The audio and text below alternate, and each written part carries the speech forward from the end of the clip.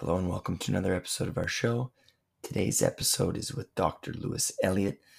Dr. Lewis is a professor who studies 19th century colonial history and in particular looking at the industrialized slave complex of the Middle Passage and how that affected the economies, the history, not only just of the 18th, 19th century, the 20th century, but even today.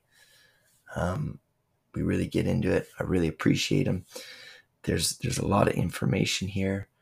If you have any questions, please email us, robsprobablywrong@gmail.com. We welcome your insight, your questions, your feedback. Thank you for listening. Uncut, uncensored, and unfiltered. This is an open mind, and you're listening to I'm Probably Wrong About Everything.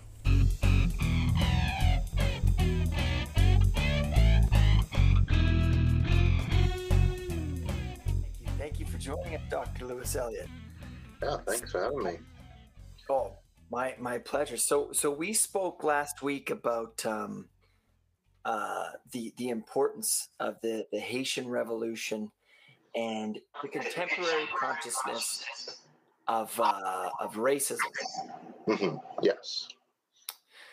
So I thought it'd be a good idea to sort of discuss the history of this, as well as sort of before what had happened and the events leading after this.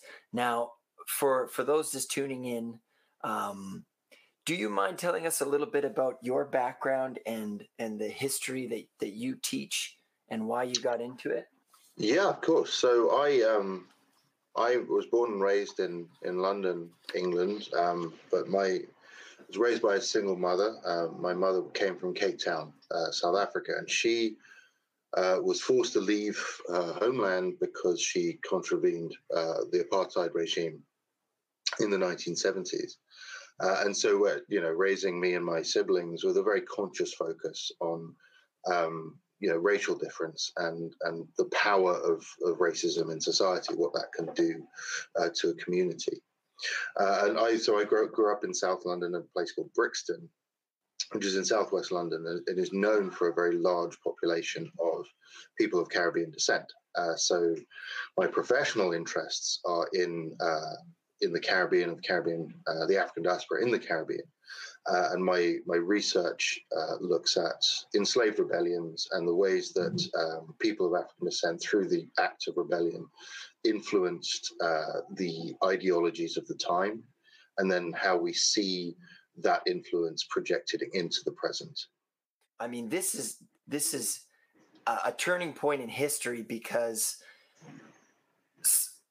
chattel slavery, it really started sort of when shortly after Christopher Columbus discovered the New World and colonization started to become a thing.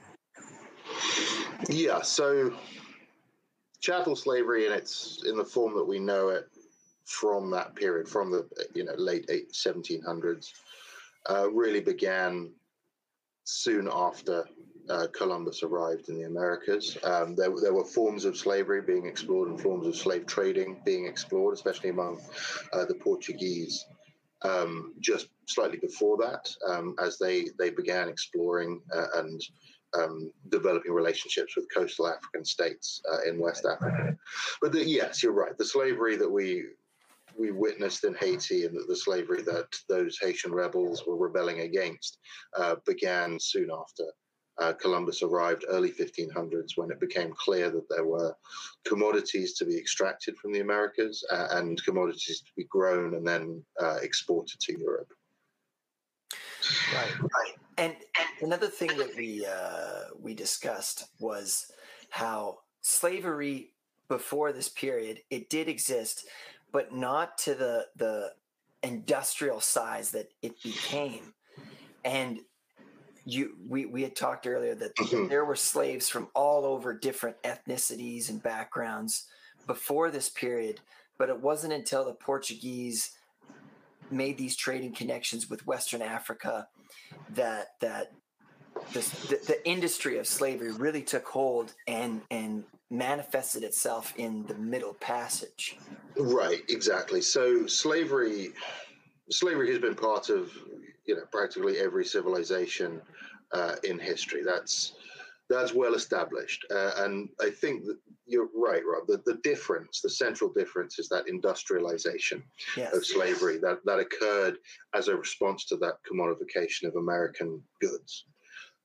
So slavery existed throughout Africa, throughout Asia, and throughout most of Europe, certainly in its earlier history, but usually as a form of punishment. It was a limited term prison sentence. An equivalent could be hard labor. It was a result of war. The losing side in battle might have some of their soldiers enslaved to ensure there would be no repeat. But these were temporary things, and they were on a far smaller scale than we'd ever seen in history. The rise of chattel slavery is the term that you used. It's the accepted term. Industrial slavery is another way of looking at it. Is slavery on a scale that had never been seen before. It was absolutely massive, and it was spearheaded by the Portuguese and then the French, Spanish, and English soon after to populate their colonies, populate the colonial plantations in order to extract maximum wealth from those areas. And that's what Haiti was the most profitable at the time of its revolution. The French were growing incredibly wealthy off the backs of their African laborers in Haiti. And it was the massive economic importance to the French Empire that meant that when they lost that colony, the reverberations were just massive throughout the Atlantic world. The problem with this is that it was twofold. It affected not only France's view to the other colonial powers. So other colonial powers wanted Haiti. So they see that there's this vacuum, and Haiti was, like you said, it was the richest colony for France. It was the most wealth generating of the colonies, but also too that slavery,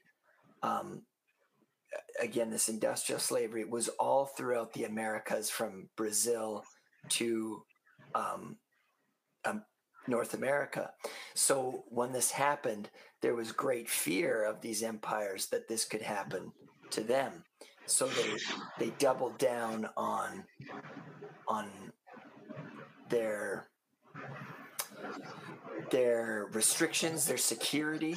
Is that right? Yeah, they did. There was a massive fear that events in Haiti would be repeated elsewhere. It didn't necessarily lead to a change in attitude in terms of policies on the ground. In political terms, there were significant concerns among individual planters who grew more and more suspicious, and that manifested in their treatment of their enslaved people. But there was no massive sort of reorientation of colonial policy, and that was in large part why events in Haiti became so inspirational among people of African descent, and led to misinformation and led to inspiration, and triggered numerous other revolts against slavery, and that is what I'm most interested in, the ways that those Haitian ideologies spread throughout the Caribbean, throughout the Americas, really, and then how, despite that fear of a Haitian revolution that existed among those other imperial powers and national powers during the Age of Revolutions, as the empires broke apart, how they were unable to, while being concerned about what happened in Haiti, were then unable to respond in a way that didn't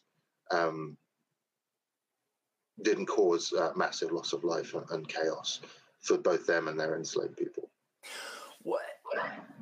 And before this happened, we discussed how the slavery was viewed. I mean, slaveholders did not obviously treat they treated human beings as tools. And there were sort of two ways that they looked at it that we discussed that really kind of sets in motion, again, why this revolution, this slave revolt took place, because of one, that it was a very slim minority that were slaveholders. Like some slaveholders owned up to, some records say like 200 slaves, some crazy astronomical numbers. And the way that slaves were treated was completely dehumanizing. And I think you discussed it as there was the utility and there was the dehumanization. Yeah. So these are the two, you're right. These are the two processes that right. differentiate industrial slavery, in Atlantic slavery, from other forms of slavery in history. You have industrialization, which led to dehumanization and commodification. So these two things did not occur by accident. This was a specific and deliberate process that these white imperial masters from Europe put in place over the course of the Middle Passage, the passage from Africa to the Americas. That meant that by the time these people of African descent, these African enslaved people, arrived in the Americas, they were now ready to work on plantations. And the two things that were required was dehumanization. It was the scale of slavery meant that it would have been impossible to see these people as people. Right, they were beasts and animals to the enslavers, and then they were tools. They were to be used until they were no longer up to the task, and then they were to be discarded. One of those common misconceptions in the history of slavery and slavery studies is the idea that paternalism was a long-held belief. This idea that enslaved people were treated with any degree of respect, and that enslavers were in any way interested in their welfare, their views on anything, and their place in the world beyond work on their plantations. That was a very much 19th century attitude that occurred after the end of the transatlantic slave trade itself. That ended for the British in 1807 and for the United States in 1808, and through most of Latin America up until the 1850s, that was still going on. The ready access to that labor, that enslaved labor coming over from Africa, meant that there was no reason to engage with enslaved people in any way other than as workers, as tools, as you said, Rob. And that colors revolutions and rebellions in a way that would be different, right? If that wasn't the case. We talked briefly about Nat Turner, which Nat Turner was in 1831 in Virginia in the U.S., and that was after the transatlantic slave trade to Virginia had been outlawed for over 20 years at this point. So most enslaved people, given the shockingly low life expectancies, as you can imagine, would have been born in the US. And they would have experienced a very different kind of slavery to those in Haiti in 1791, where, the slave trade from Africa was still very much alive and well. It's a different kind of slavery that led to different kinds of revolution in the eyes of white people. And I think that's the really interesting point. The point that I really find fascinating is because Nat Turner in the 1830s, the Malay rebels in Bahia in Brazil in 1835, the Amistad mutineers in 1839 in Cuba, all had a very similar view as to what they were demanding. And that was, independence and an end of slavery, which is exactly what was going on in Haiti. And it was white people, white slave owners and white politicians from these empires and nations that were unable to comprehend that this was from the eyes of the enslaved, this was that the problem was massive and essentially identical. And that's what was so hard to comprehend for these white people and led to these revolutions occurring the way that they did, that common wind, as it's called, from Haiti spreading throughout the Americas. The other thing is this idea of paternalism, and this being birthed sort of around the time of abolition. You wrote about William Blake and these ideas that are coming out about this time. The other piece is that what might be hard for others to understand is that, like I said, racism had a very different look. I mean, the Mediterranean was sort of, if you think about the Occidental histories of the world, Northern Africa was a resource to the rest of Europe. And so there would have been interactions with people of African descent with Europeans. But like you say, with Portugal going down there and then moving to Haiti, or excuse me, to the colonial powers, that's when things changed. Now, the other piece about that is around 1791, when this all happens, the way the revolution took place is very different. So the backdrop to this is that there's the French Revolution, and that due to the French Revolution, the colonies realized that the motherland or their imperial owner, however you properly phrase it, was now bankrupt. So now is a good time to make demands for the changes that they wanted to see. Is that sort of the backdrop to the Haitian Revolution, why this took place? Yeah, so that's a bone of contention. Let me address the North African thing first. So you're absolutely right. North Africa was a massive resource for Europe, but then Europe was a massive resource for North Africa as well. That relationship was very even. Okay, and in the early days of contacts, the early days of the transatlantic slave trade, that relationship was quite even as well. It was the economic strength, the economic importance of the Americas. There was an economic boon that African states did not have access to, which quite quickly shifted that balance. Okay, the other slightly uncomfortable, I suppose, reality is that until about the 1840s, Europeans had no way into Africa. And so it was coastal African states, places like Dahomey and Lagos and Congo, who were profiting massively. And that money was being concentrated on the coasts and leading to massive power imbalances in Africa, which led to Europe becoming the more and more dominant partner. Okay, before that, Africa, the wealth disparity in Africa was rather different. And that meant that they were much more even in terms of, in global economic terms, a more even partner with European engagement until the advent of that industrial slavery. Your point about Haiti being an opportune moment, this is something that's quite contentious among in the historical, scholars of slavery and scholars of Haiti in particular. And I'm a scholar of revolution more than I am a scholar of Haiti, but I'm aware that there is this,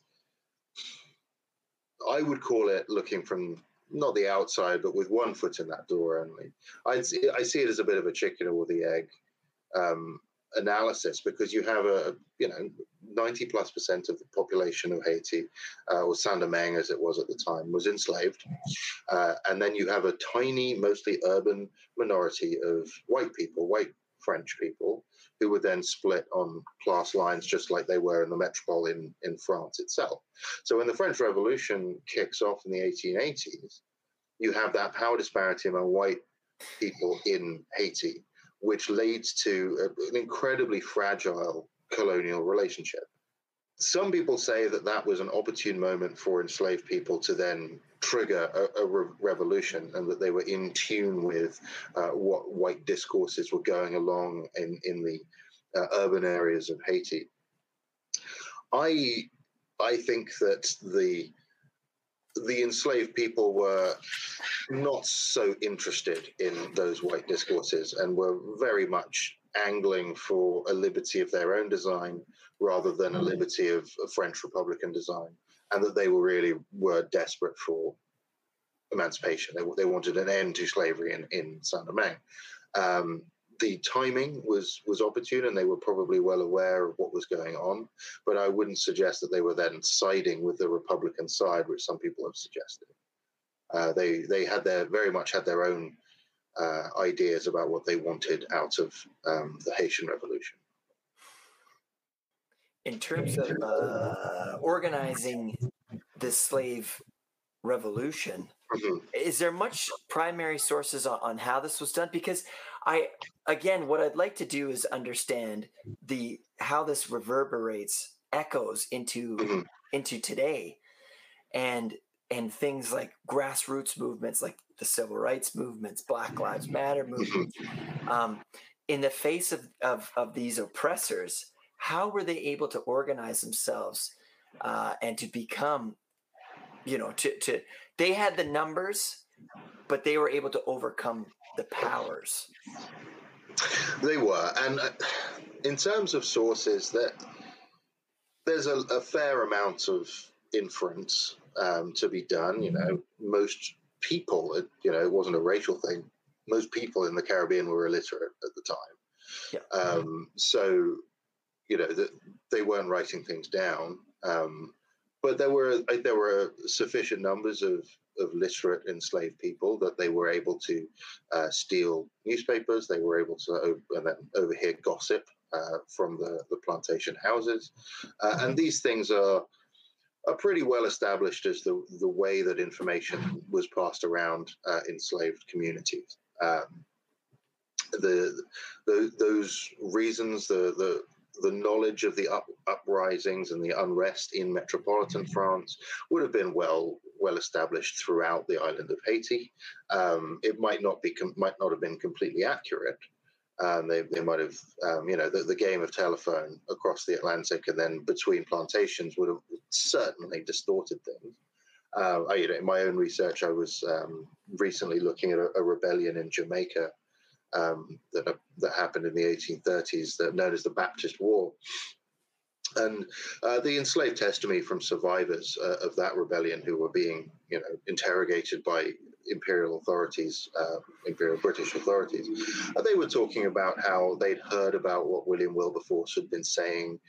They were expecting the king to end slavery, and they believed that there was the plantation owners that were withholding emancipation. And, it was probably nonsense. They were probably well aware that that wasn't the case, but that's a good story to spread around. It gets them off the hook because they had knowledge before. They're not, they're not one-dimensional. They don't have a one-track mind. They were savvy and street smart and scrappy, as well as being formidable in their numbers.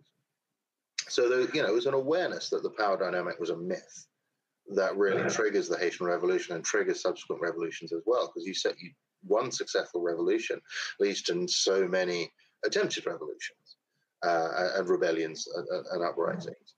And it is the reasons why Haiti was successful were where, so many others aren't. Those are debated so hotly as well, and it's the timing of the French Revolution is important. The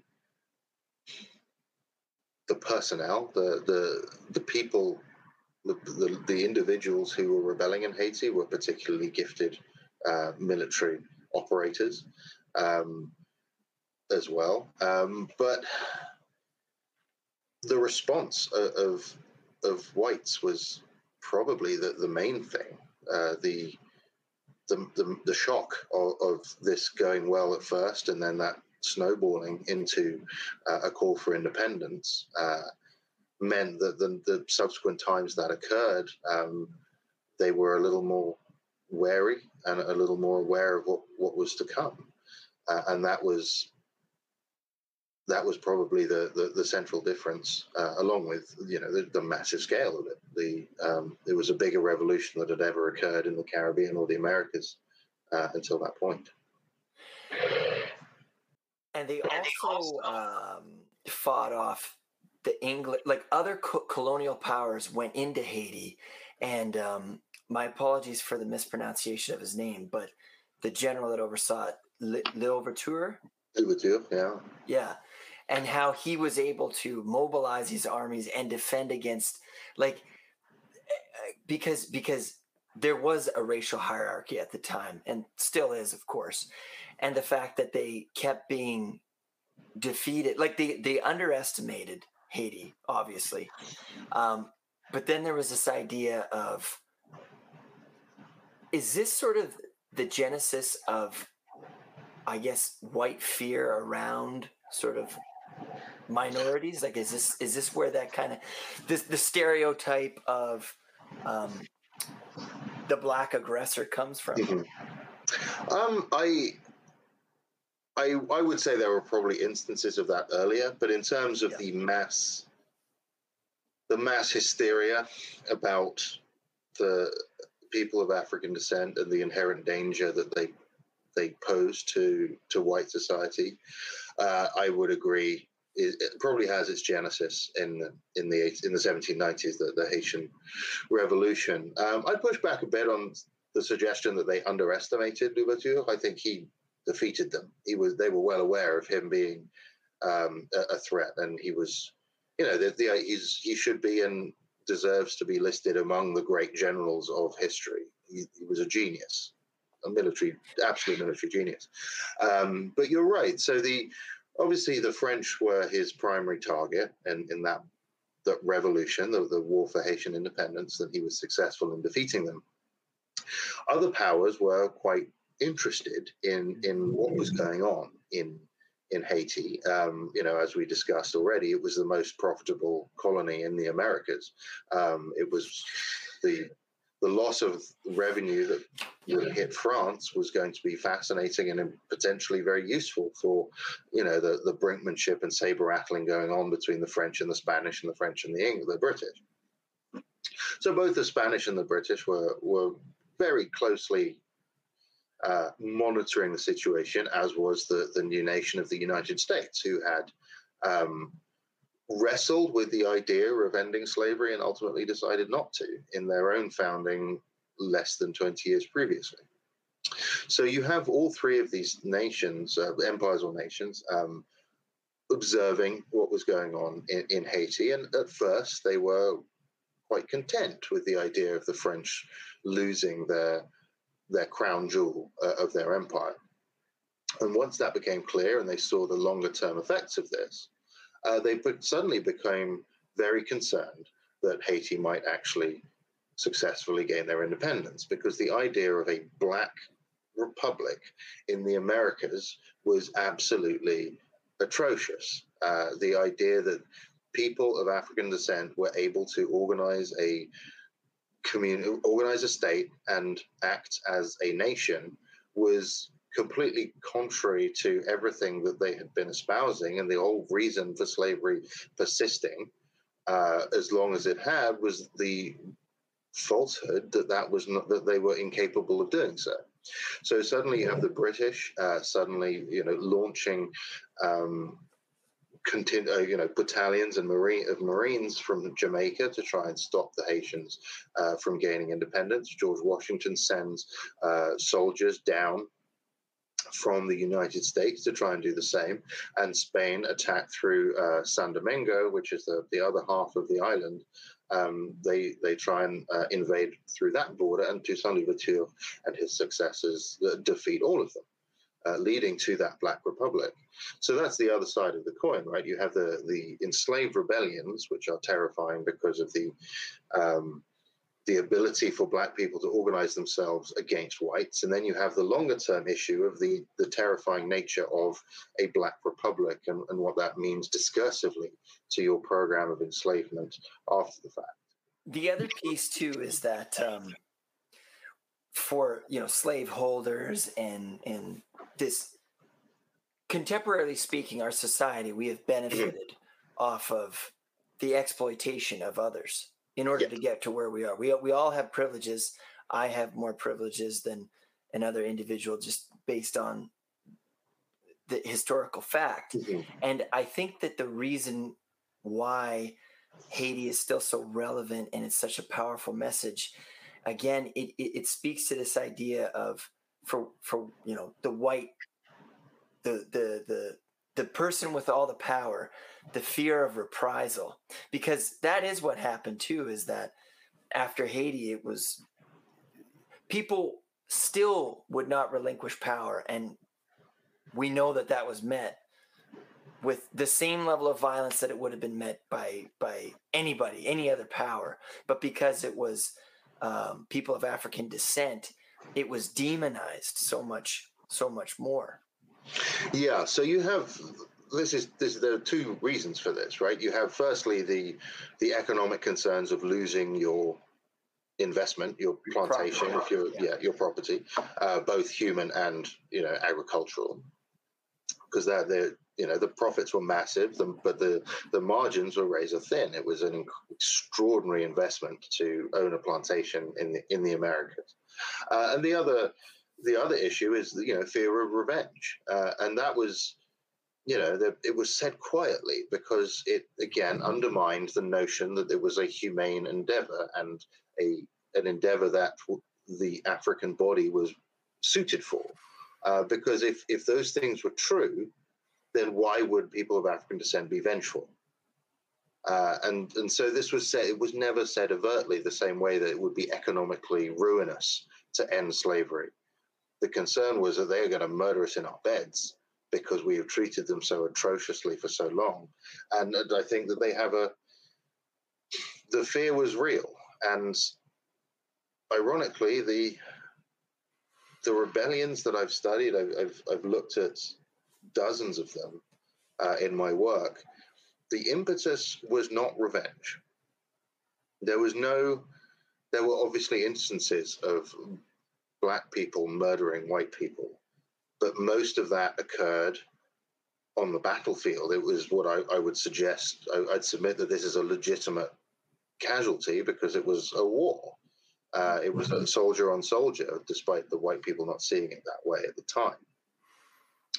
But there was no, running into the plantation houses and murdering these people in their beds. There were instances of that, but it was by no means the primary motivator. There were two things that people of African descent wanted. They wanted an end of slavery and they wanted independence from white rule. And they weren't that fussed about how they got those things. They were very clear that those things are what they wanted. And it was the subsequent distortion of that message that has led to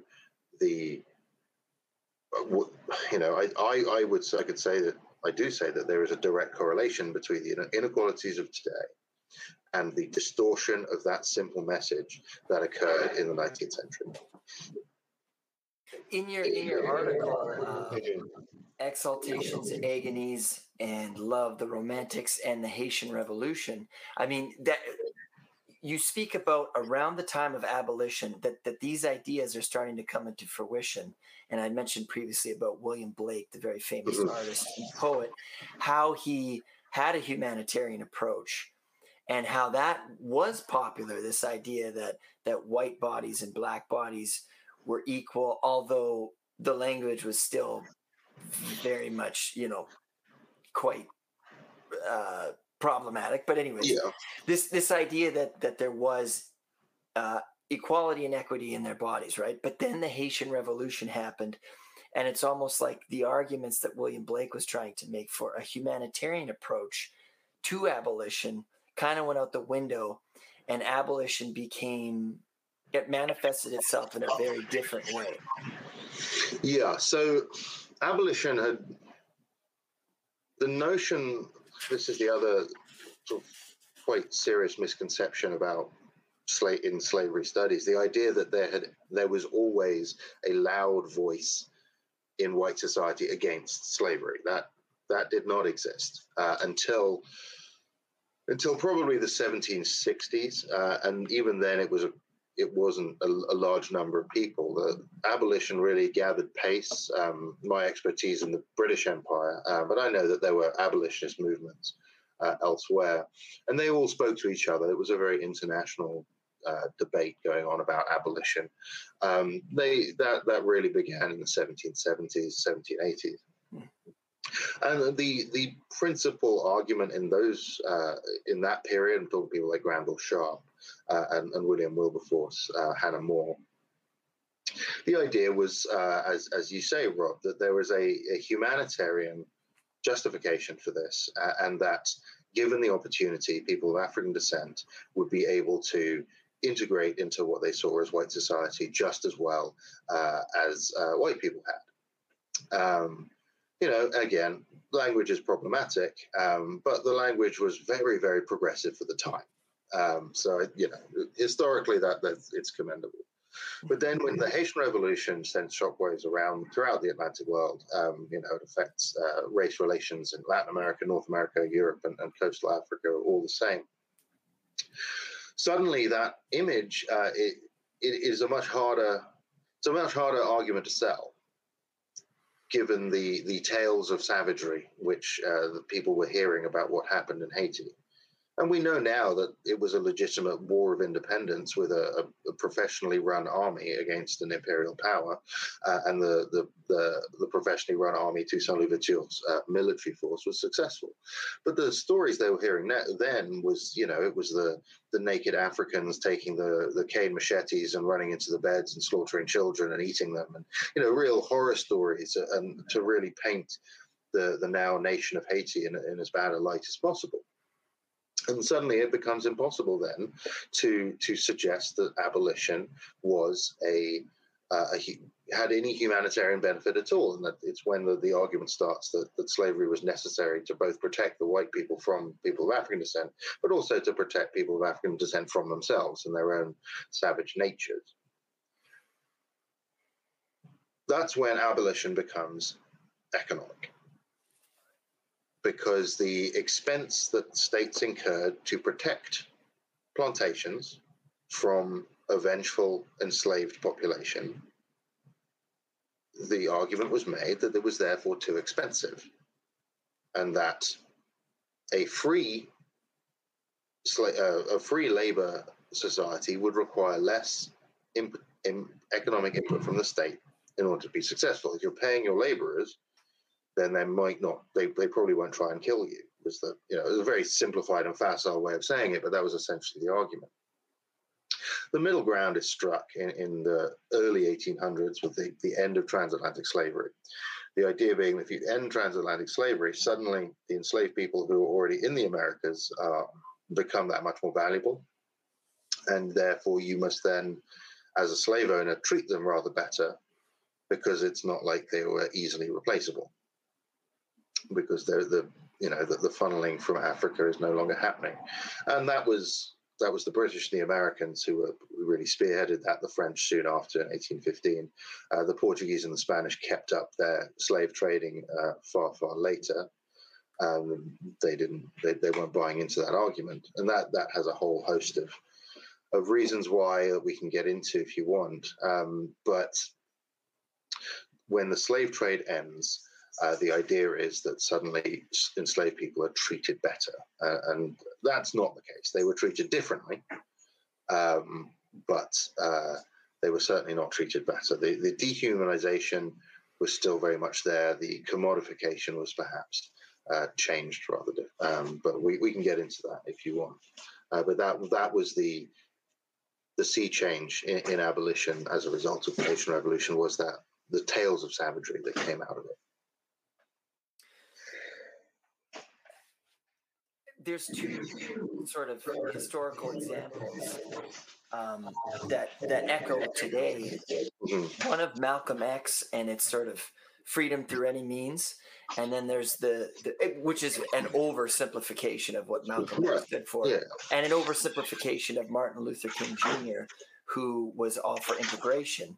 Of course, as you've discussed, I mean, we are all very complicated, complex people. So trying to, paint somebody with such a broad stroke is always problematic. But these do seem like the big sort of ideas of there's integration or there's sort of freedom, our liberation. Mm-hmm. And Haiti, again, draws on this sort of freedom by any means. And the outcomes of that, as we've discussed, the stereotypical outcomes in the minds of the powers that may be is that, well, that just means violence. And so today we speak about Black Lives Matter, and there's been two waves of it in the last 10 years. And the first one seemed to have gone down in its progressive nature, and then it came back, and it's like you said, it's started a whole host of social movements, right? But this idea of, there's still this huge fear of, what does this mean?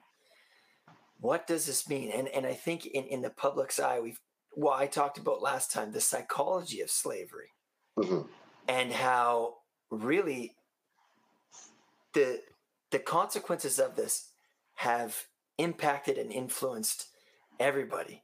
And I know that, we shouldn't feel so bad for the white people, and it's not necessarily about, feeling bad for them, but it's the idea of the effect that it has had. And it's, how do we move forward from this? Yeah, so I think the co-opting of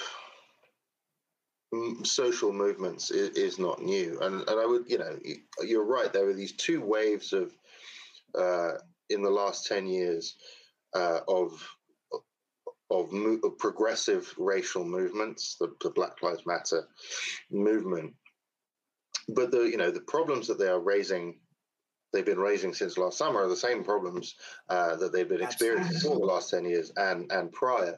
And it's quite dangerous when these sort of social movements gather speed at the level that they are, because it leads to what I see as exactly what happened in the anti-slavery movement of the 19th century. So when slavery ends, and I'm going to use the British imperial example, it's the one that I know best, but there are similar things occurred in Cuba and Brazil and the US. When slavery ends, there is then a debate over the place of blackness in society. And while not all black people were enslaved, the vast majority of them were, and the equation was blackness equals slavery for the vast majority of people observing this. When that disappears, there is a discourse about what it means to be black in the British Empire, what it means to be black in the Spanish Empire, what it means to be black in the United States. And the co-opting of the victory of abolition, the idea that Lincoln freed the slaves or Wilberforce freed the slaves, rather than enslaved people had been struggling for so long and Lincoln relented, or Wilberforce and the British government relented and finally did as they had been demanded, means that abolition is a white victory. And if it's a white victory, suddenly there is an ability for white people to dictate the place of blackness in society, rather than the ability for black people to suddenly have the power to integrate themselves into society. That is distorted, as you said, by the civil rights movement is a good recent, relatively, example of that distortion. You have the Malcolm X versus Martin Luther King debate, and you're right to simplify it. Malcolm X was separation and black liberation by any means, and Martin Luther King was a more discursive and placed a lot of emphasis on the power of peaceful protest. That has been co-opted by people who see Martin Luther King as peaceful and someone who would not have supported the Black Lives Matter because of the violent elements of it, which is frankly nonsense. He would have not liked the violent aspects of it, but he would have been far more enamored with its message than with anything that he might have found distasteful. And the recasting of Martin Luther King as someone that delivered, or someone that allowed Lyndon Johnson to deliver civil rights in a way that was palatable for white people, has completely demolished what he actually stood for, which was integration. It was aggressive integration. And once the civil rights movement had been successful in 1964, he kept on pushing for equality. His last acts, his last speeches were against the massive discrepancy between black and white soldiers in the Vietnam War. He said, they're sending our kids to die. You're not sending your own kids to die. What the hell is going on? Mm-hmm. People completely ignore that because they see him as this caricature, frankly, of peaceful blackness that we can then hold up as a society and say, look how progressive we are. Whereas that's not historically not the case at all. And you see the similar things going on, the memorialization of someone like Samuel Sharp in Jamaica or Boussa in Barbados. For a long time, they were seen as these champions of peaceful protest against slavery that were misunderstood by plantation owners. And they were not that at all. They were military leaders and leaders of labor strikes against slavery because they were demanding payment for their work, who were then violently crushed by a white imperial system desperate to silence that kind of voice. And I think that similar things could well happen now. The distortion of kneeling in Black Lives Matter. I mean, in real time, it changed. Its meaning changed from protesting police violence to disrespecting the military, which is Kaepernick explicitly said he was not doing. Well, another one that I'm having a huge problem with is January 7th was the attack on the Capitol. Is that correct? January 7th? 6th. Right. Yes. And this happens. And meanwhile, people like before that, prior to this, were having aneurysms practically during the NFL because people were kneeling to raise awareness. Like the disparity between those two is baffling. Right. And it almost seems like, and if you look at the people that stormed the Capitol, I mean, the demographics of which are quite telling. I think that there's something strange going on here between, the psychology of race in contemporary society and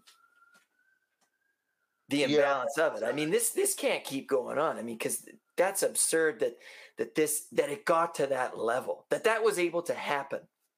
Yeah. And if the response was, I mean, the reality is if what happened on January 6th was of a different, makeup, right? A different demographic, it would be a very different response. Yeah. I mean, this is garden variety racism on primetime TV, right? There's no denying that. The people who are screaming at black NFL players and suggesting that the voices of January 6th had legitimate grievances and were responding appropriately is, I mean, there are roots historically, but I don't think you need to look at those to know what you're looking at in that particular instance. It does have a sort of an eerie echo of what happened in light of industrial revolutions in the past. The genesis of that kind of racialization, the need and desire for elites, whites, to separate working classes by race. In order to ensure that they remain separate, is really the genesis of something like that. Because the vast majority of those January the 6th rioters, you probably characterize as working class or perhaps middle class, but certainly not elites by any stretch. And then the athletes kneeling are obviously making a huge amount of money, but they're representing a community that is extremely poor.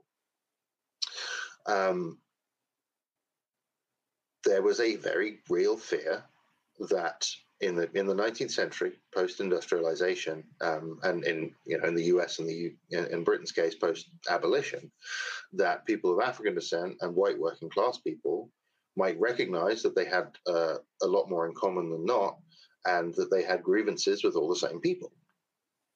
And that led to a racialization of the labor force and created a sort of feedback loop of the reasons why poor white people were poor was because not all black people were poorer than they were. And that was an easy thing to sell to a very, very desperate community who were hurting. And that is a playbook that is being repeated and repeated and repeated. That, historically, what I'm talking about is the 1830s and 1840s. Happens again post-Civil War in the US in the 1870s and 1880s when you have the Great Migration north and the urbanization and increase in black urban communities happens again during the Great Depression, the 1830s. That's a global thing where you have, again, a massive urbanization in the Western world and a point to communities of African descent and minority communities as well as the reasons why this is occurring. And then 1970s, same thing happens. 1980s, same thing happens. And now I think we're seeing it again. It rears its head every generation or so when there's a need to remind communities of, lie to communities as to why they're poor. And now it's manifesting itself in gentrification, right? So these once poor neighborhoods, now they're becoming like, I live in Vancouver, and there's this place called East Vancouver, and it's predominantly it's always been working class, but now it's like, it's like $1 million to buy an apartment down there, and it's like, what? It seems that this castigation is artificially managed. Like it's not a real it's not really in nature. It's maintained. Yeah, I have a couple of colleagues who I always debate this with, and they always tell me, there's no Dr. Evil behind the curtain managing all of this, and it's not a single individual, but it's been proved if you look at the manipulation of economic systems and the manipulation of communities, that it's not actually that hard to maintain, organized chaos in that way. And I think you're right. Gentrification is a huge part of this. The poor areas, and my most visceral experience is London. Southwest London, traditionally, when even in my lifetime, has moved from being a predominantly working class and predominantly black area. When I was about 10 years old, some artists started moving in because they liked the ambiance and they liked the graffiti, and then some more artists started moving in, and all of a sudden, those bedrock communities are being priced out of their own markets. And where are they going? They're going to the suburbs, where it's in London, it's a little cheaper to live further out of town. Those areas are predominantly poor white. And now these poor white people are faced with black people who have inner city paychecks are now being pushed out further. And they are pointing to these communities of African descent who are moving further and further out into these poor areas. And they are saying that it is their fault. Rather than seeing what is in fact happening, you have middle class and upper middle class property developers coming in and artificially driving up the market price of these more central areas. That's what's happening in London, and I'm sure that you could put a map on what's happening, similar things happening in New York and in LA and in Vancouver, and even in smaller cities. I live in Columbia, South Carolina right now, and that's similar things are happening there. It's not that hard to see that, it only takes a few people to direct their investments in order to have a massive, it's the butterfly effect almost, a massive economic impact, and that leads to a massive geographic impact, which then leads to a massive racial impact. It's a pretty easy line to draw. That is a really good point that you make. I mean, I don't think it's one. I don't believe in lizard people or anything crazy like that. No, of course it's not obviously. That, but what I do think is that, in order for politicians, I mean, there's so many intersections throughout history and society and all these things, right? And which makes it difficult because every single intersection has the right to what they believe in, right? Everybody has a right to life, has a right to exist, as long as it results in coexistence, of course, and not the removal of another party. But the problem is in these intersections, it can kind of, this is what I see, is that it puts us into different camps. And when we're in different camps, our power is divided in what it is that we want. And that's, a coexistence, a peaceful coexistence. And I think that, again, I don't want to put a smoking gun in anybody's hands, but it does make it easier to sort of manage nations and states and governments and things like that. If it's you versus different groups versus you, the politician, versus everybody, right? Yeah, you cut out for a second there. Do you mind just repeating that last thing you said? Yeah, I was just saying that it's easier to manage something if it's you versus a bunch of separate groups than it's you versus one collective. Yeah, and again, that's not something new.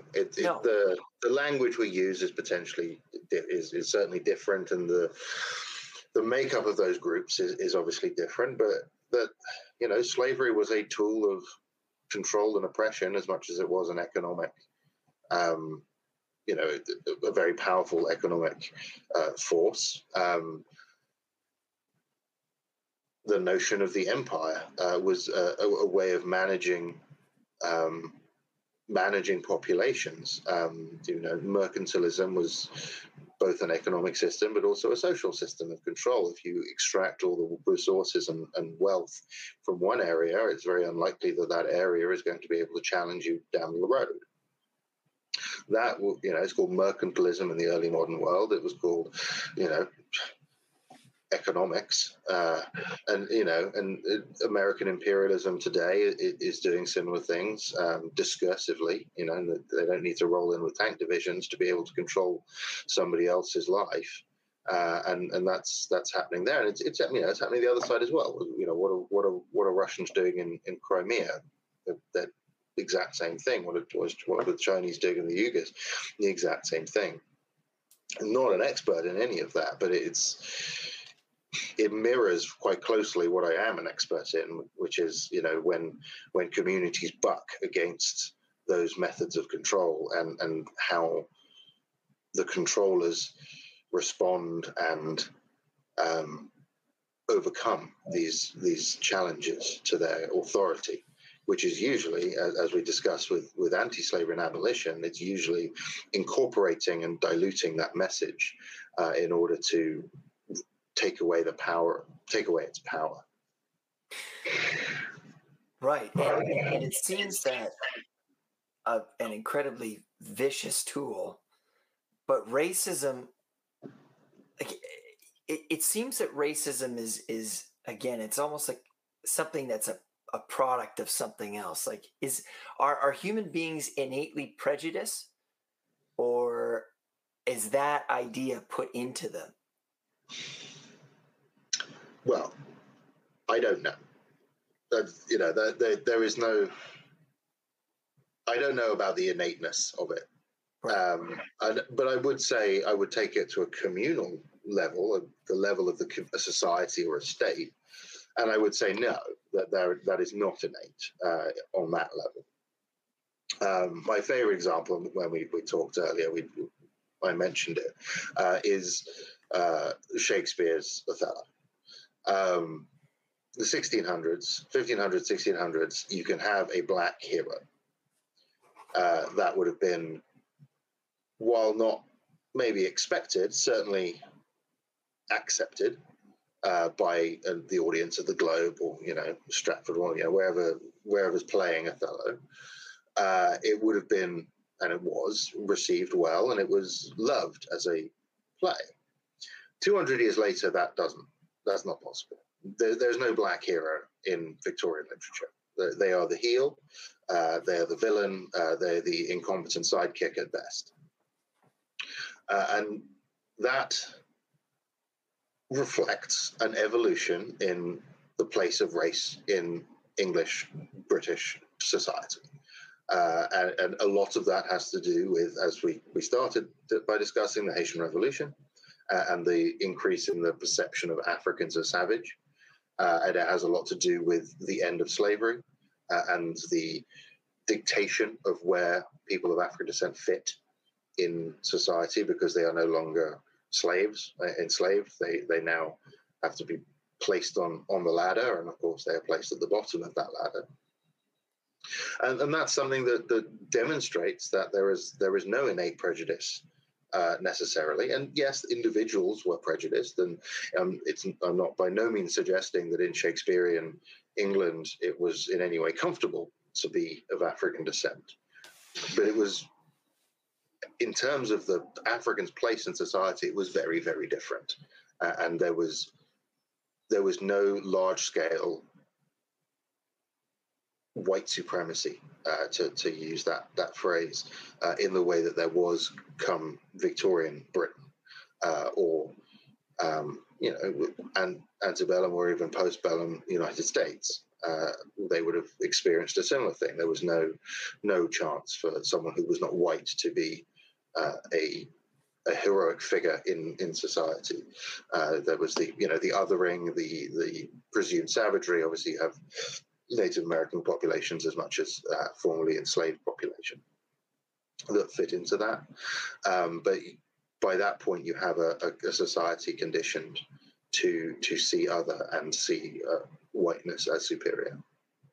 Which brings me to a next interesting point that we talked about, and that's the role of the historian. Mm-hmm. So, because we talked about like the hypotheticals, and that's not the role of a real, I try to avoid the word like real historian, but the purpose of a historian, I love what you said. I mean, I don't want to take away your answer from you. So what is the purpose of the historian? So I think, the misconception is that it's about finding out things that happened in the past.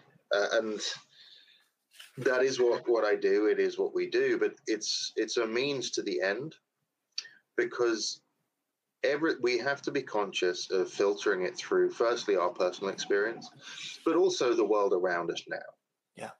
I study enslaved rebellion because of, my personal experience, my mother's teachings, and my growing up in Brixton in London.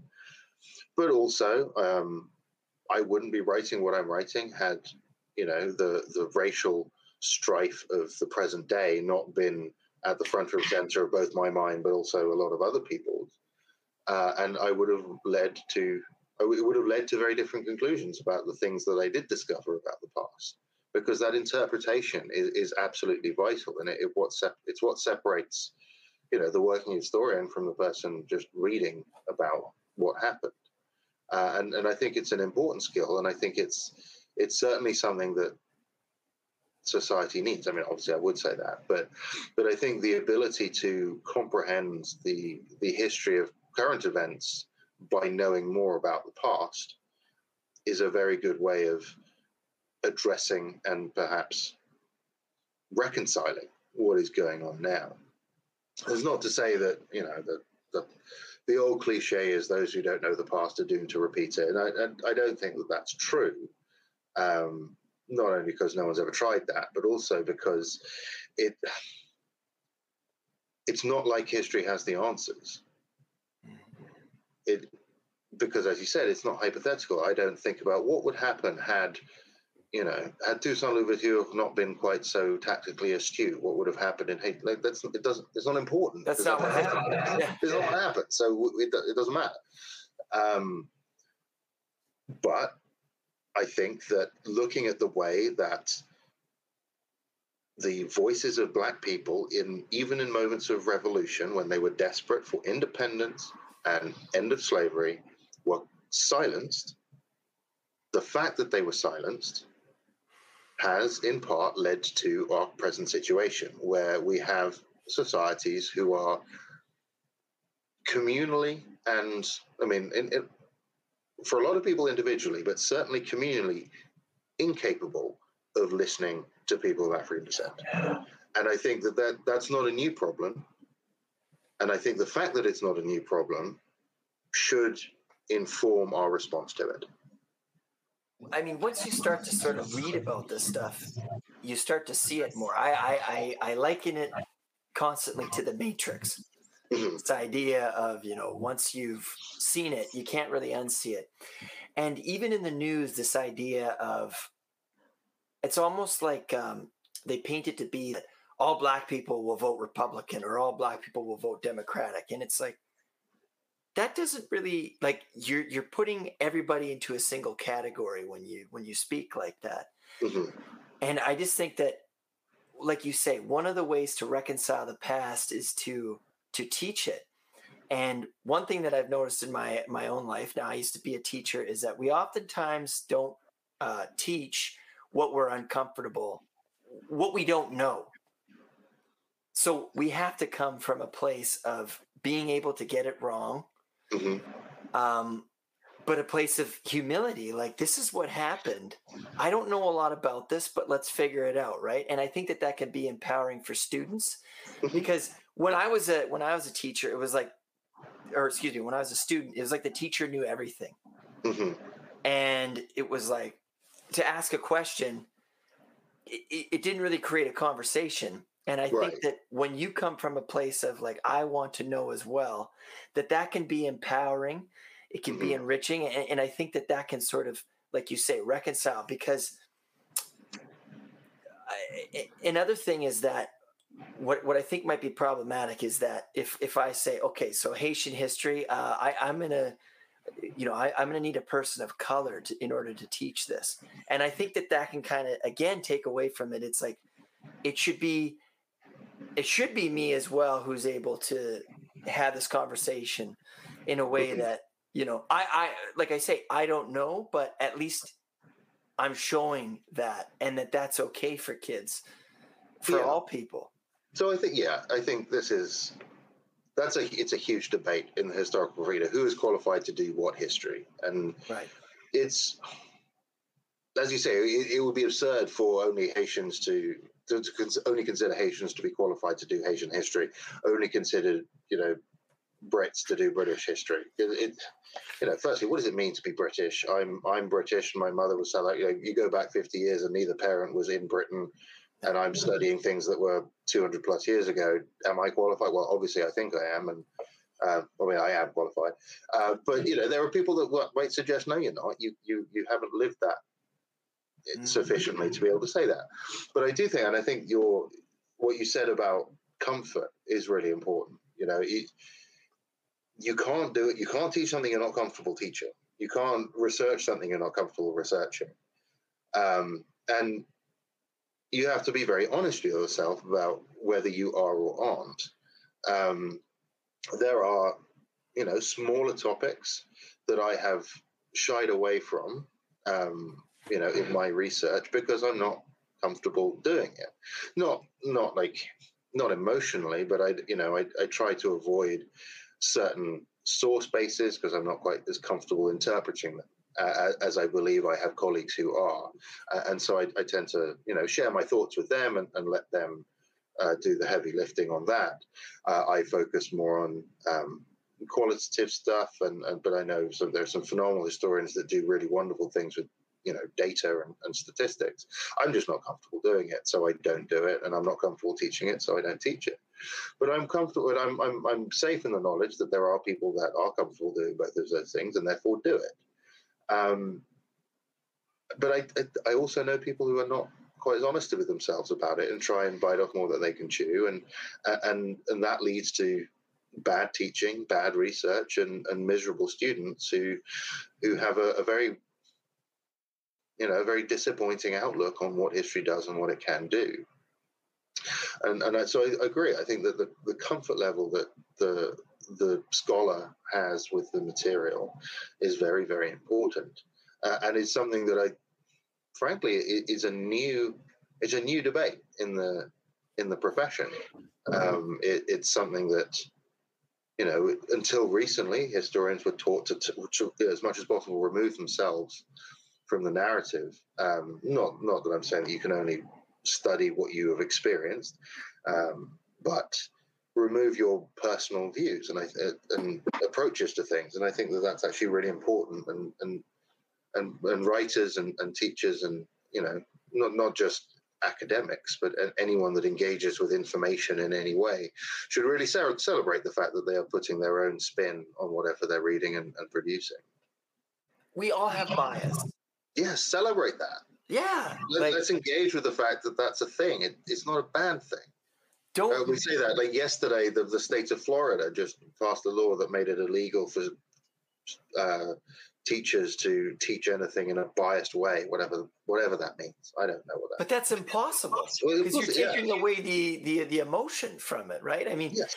I this is what I think. I think you need to identify your bias, right? You need to be aware of what it is. Absolutely, 100%. Like you need to use it too. It's a weapon in your toolbox that you can use to your advantage to both be a better scholar and a better teacher, but engage students in a way that ordinarily they wouldn't be engaged with.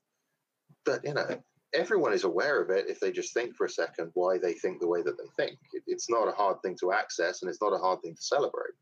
If you didn't have bias, I mean, I always like we talk about the past and the future. I sometimes think of Star Trek as this distant future where we can all just get along, right? Right. Or that's the hope.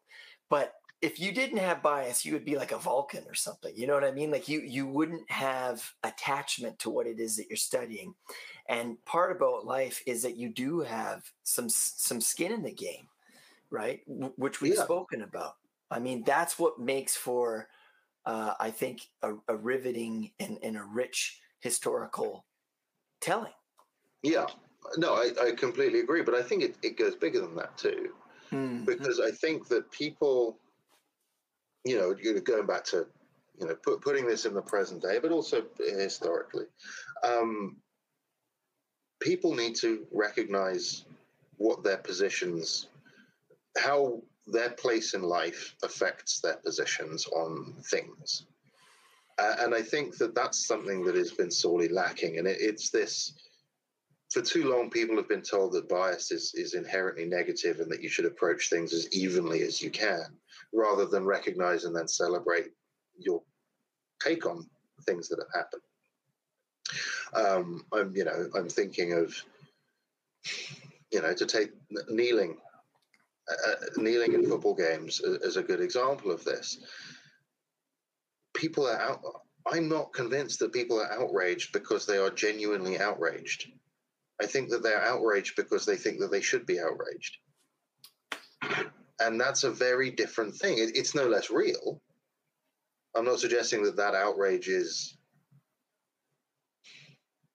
not genuine, but it's not the same as personal offense to an act. And recognizing that would change the discourse. I'm not sure how, but it would, right? I think too that with people who are upset about kneeling, to me, discomfort speaks to us. Why am I being uncomfortable right now? I think that's a good. Is it because I'm unprepared, or is it because this clashes with something that I believe? And if so, why do I believe that? Right. So I think that the best thing to do. Here's what I think is kind of. I'm going to tell you what I think is lacking in society, as if I know, but it's our inability to have conversations between people of different opinions, right? It's this idea that somebody has to walk away being right and the other person has to walk away being wrong. Yeah, I would take that a step further back, though. Well, I was going to say, I think we need to be able to understand each other, but please do take that a step further. I think that I agree that is... that's a cancer on society that is running rampant. But I think the reason why is because I'm not sure we ever knew how to interrogate why we think what we think. So it's impossible to work out how to reconcile your views with another person's if you don't even know why you are holding the views that you hold. And people need to interrogate that further in order to to engage and to bring it back historically onto firmer ground. For me, the imperial officials looking at enslaved rebellions were incapable of seeing other than a repeat of Haiti and working to stop that. The people who were rebelling wanted independence and an end to slavery and were willing to go to any means necessary to get that. Right. That is a discourse that was completely incompatible. And I think similar things are occurring now, but rather than because of there being a genuine, an economic subjugation to engage with, that's a really short term and really quick way. It's a really short term and really quick, impossible reconciliation between an enslaved person and an enslaved people and imperial officials. Right now, it's a lot more nebulous, but you still have that impossible reconciliation. But I don't think we know why that is right now, and I think communities need to look much more internally as to why that is in order to engage with the other side.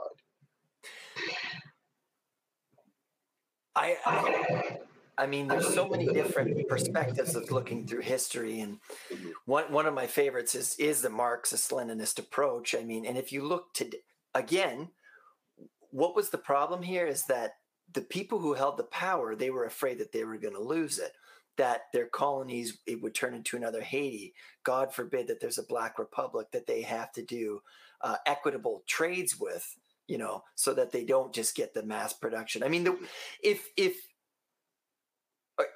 sorry, I was going to go on a hypothetical there for a sec, but I stopped myself. Anyways, but the point is that even today, the real fear, like diversity and equality and inclusion, it's smoke and mirrors. You know what I mean? It's not real equity, like in terms of corporations and, dare I say, education, even entertainment. Who really still holds all the power? And that's what we need to look at, right? And I think that.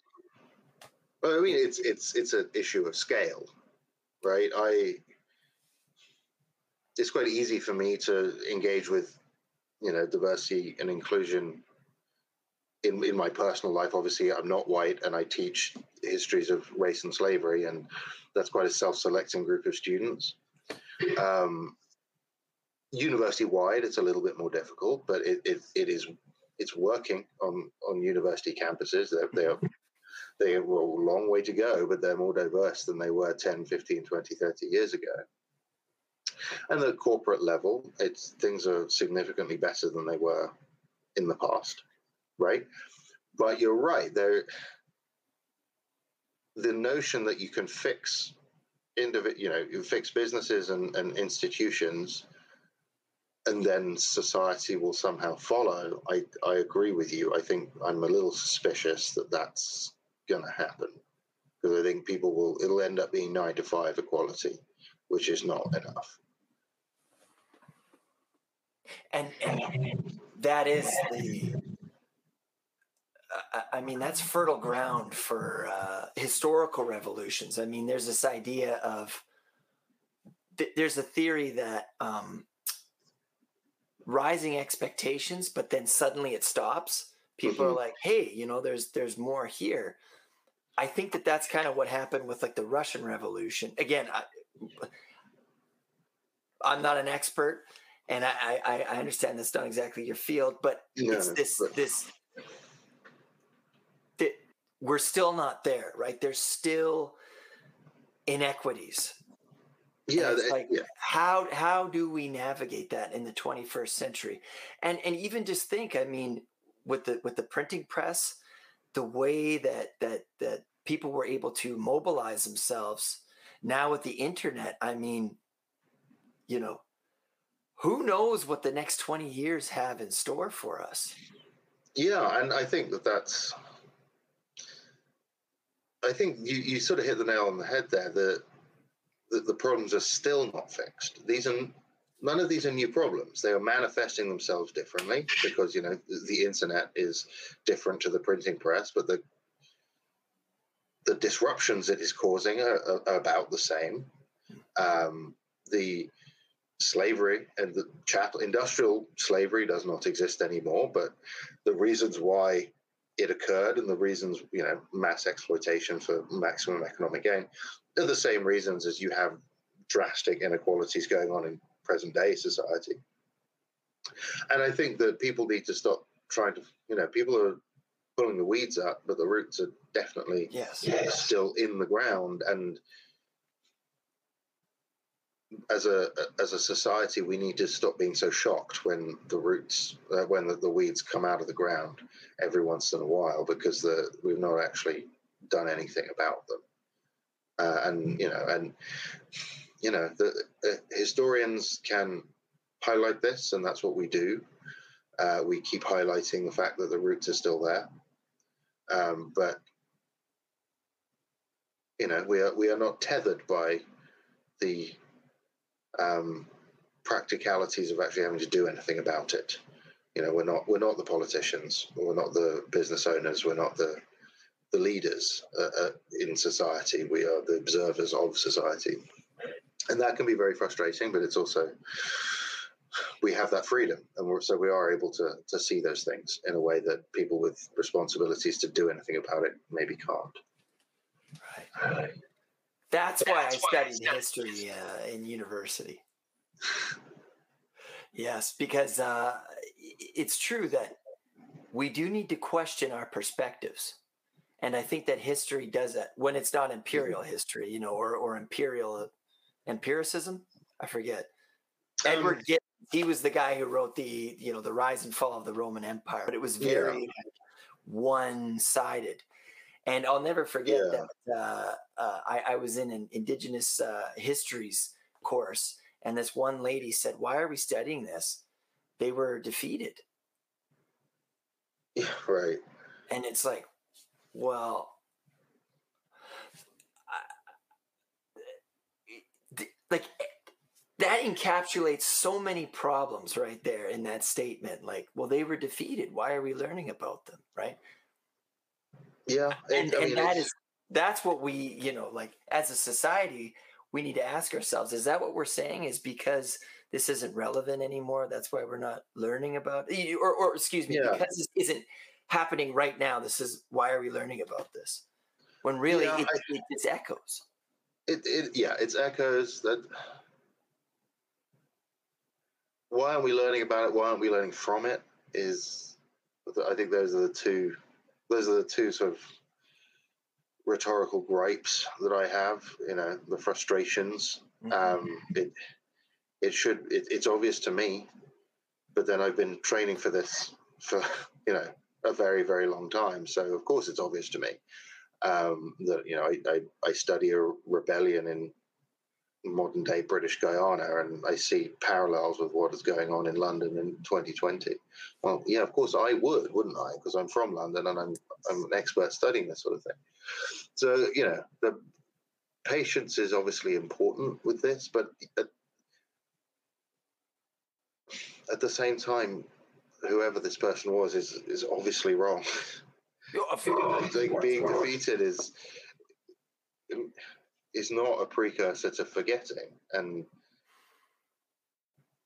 living in the United States South, sometimes I wish that were the case. But for the vast majority of the time, it's the why were they defeated would be my next question. And then the one after that, but how does that manifest today? Were they really defeated? Are they all gone? Or, is Canada wrestling with its relationship with First Nations to this day? And looking at the news right now, obviously, they very, very, very much are. So I think it's very important to look at the origins of that. Not to suggest it would ever happen again. I think that it wouldn't. But I think understanding its roots would be very beneficial to modern day relationships. And I think that would be repeated in the United States. It would be repeated in Britain. In Britain, last couple of months ago, commissioned a report on racial equality in Britain, and it concluded that there was no systemic racism in the UK, which is utter nonsense, and I denounced it, and my colleagues denounced it, and the United Nations denounced it. And all you need to do is, read my work and read other people's works. I'm by no means the authority on this, but even me, lowly me, would be able to tell you the reasons why it was nonsense.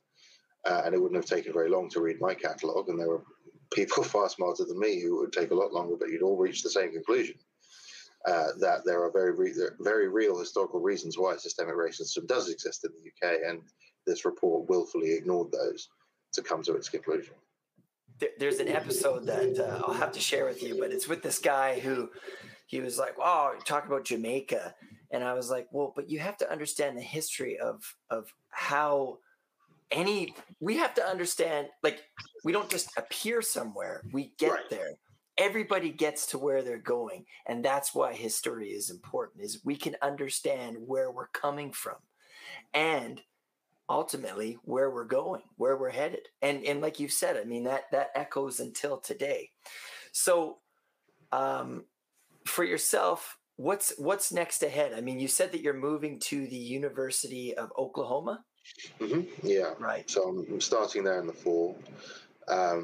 Hopefully publishing my book. It's still in pieces, but it's a book about enslaved rebellions, looking at, not looking at Haiti, but looking at those that came after Haiti, and the ways that the Haitian Revolution was repeated in them, and then how the British Empire responded to them. And I argue that they crafted a new form of racism without slavery by co-opting the messages of enslaved people and distorting them after the fact. And I project that forward to 2020, to the marches, the George Floyd protests that happened in London, to point out that people of African descent have a community outside the modern nation. And that's, the tragedy of people of African descent anywhere affects people of African descent everywhere, and how modern states, because of their inherent racism, are not able to comprehend that or address it. In your studies, which, by the way, you have to send me a copy of this book when it's done, and I'll have you back on. Probably, but yeah, I certainly will. But in your studies, what was did you have an aha moment, like your biggest takeaway from everything that you've learned in the course of, I forget how many years was it? Is it 15 years that you've been studying this? Yeah. This project I've been doing for 7, but I've been, since I started my formal studies, it's been 13. Yeah, so it's been a while. I think I was very reluctant to insert my personal narrative into the process. And, I don't write about my mother, and I don't write about my upbringing, but I was very reluctant to allow that to seep into my analysis and seep into my writing. And it was about, probably 4 years ago when I finally just let that start happening. I relented to myself and just accepted that it was inevitable, and it quickly became absolutely vital. And it allowed me, it opened so many analytical doors for me, being able to, use that the lens of my own understanding of race, and the place of being non-white in British society, suddenly allowed me to read into the documents that I was looking at, the court records and private letters and testimonies and diaries from enslaved people and people who were around enslaved people, suddenly just took on a whole new meaning by being able to filter it through the present state of race relations in Britain, which was how I used my personal upbringing. And as I said, the role of the historian is to understand it through the present. There's no way I could have understood what I was looking at to the degree that I do without doing that. So you were able to place yourself into history.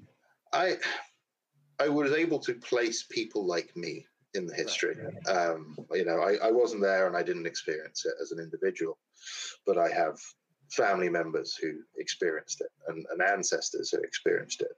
My mother's ancestry is enslaved people in South Africa, and so I could tap into an actually quite visceral communal memory in order to understand things going on in the Caribbean. Is your mother still with us? No, she passed a few years ago, but she taught me well. And she knew that you were, taking on this undertaking and. Oh yeah. No, she definitely encouraged me. She was a teacher herself. She taught art and art history at high school level, and so was obviously quite biased, but celebrated that bias by encouraging me to go into a similar field. And she was adamant that me and my brother and sister learned our past and learned to understand our present through that past. And I'm putting it on a bigger scale. But as I said, I was reluctant to do that. It felt exploitative for a very long time. I wanted to be a little further back and away from it. And realizing that was both impossible and counterproductive was the only way that I was able to do that. Awesome. Well, Dr. Lewis Elliott, thank you so much. No, thank you for having me. This was awesome. This was great fun. I'm going to have you back on, and let's do it for sure. Hopefully before that book comes out, because if it's coming out 2025, I don't know if I can wait that long. Well, I'll rush if I can, but the editing process is slow, both on my end and the presses. So, is this going to be like a popular history book, like almost like a Niall Ferguson kind of level, or no? I like to think that I write accessibly. You can agree or disagree with that. I agree, but there is a professional requirement to own your chops, and that means university press first. The next book maybe will be, if I have Niall Ferguson's career, I'll be very, very happy with myself.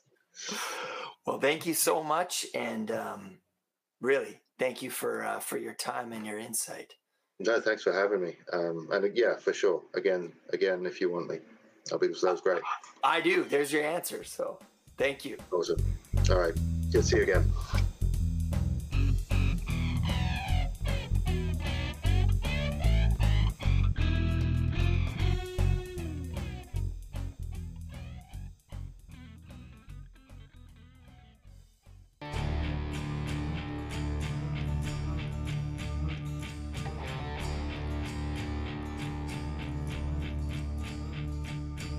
Thank you again for listening.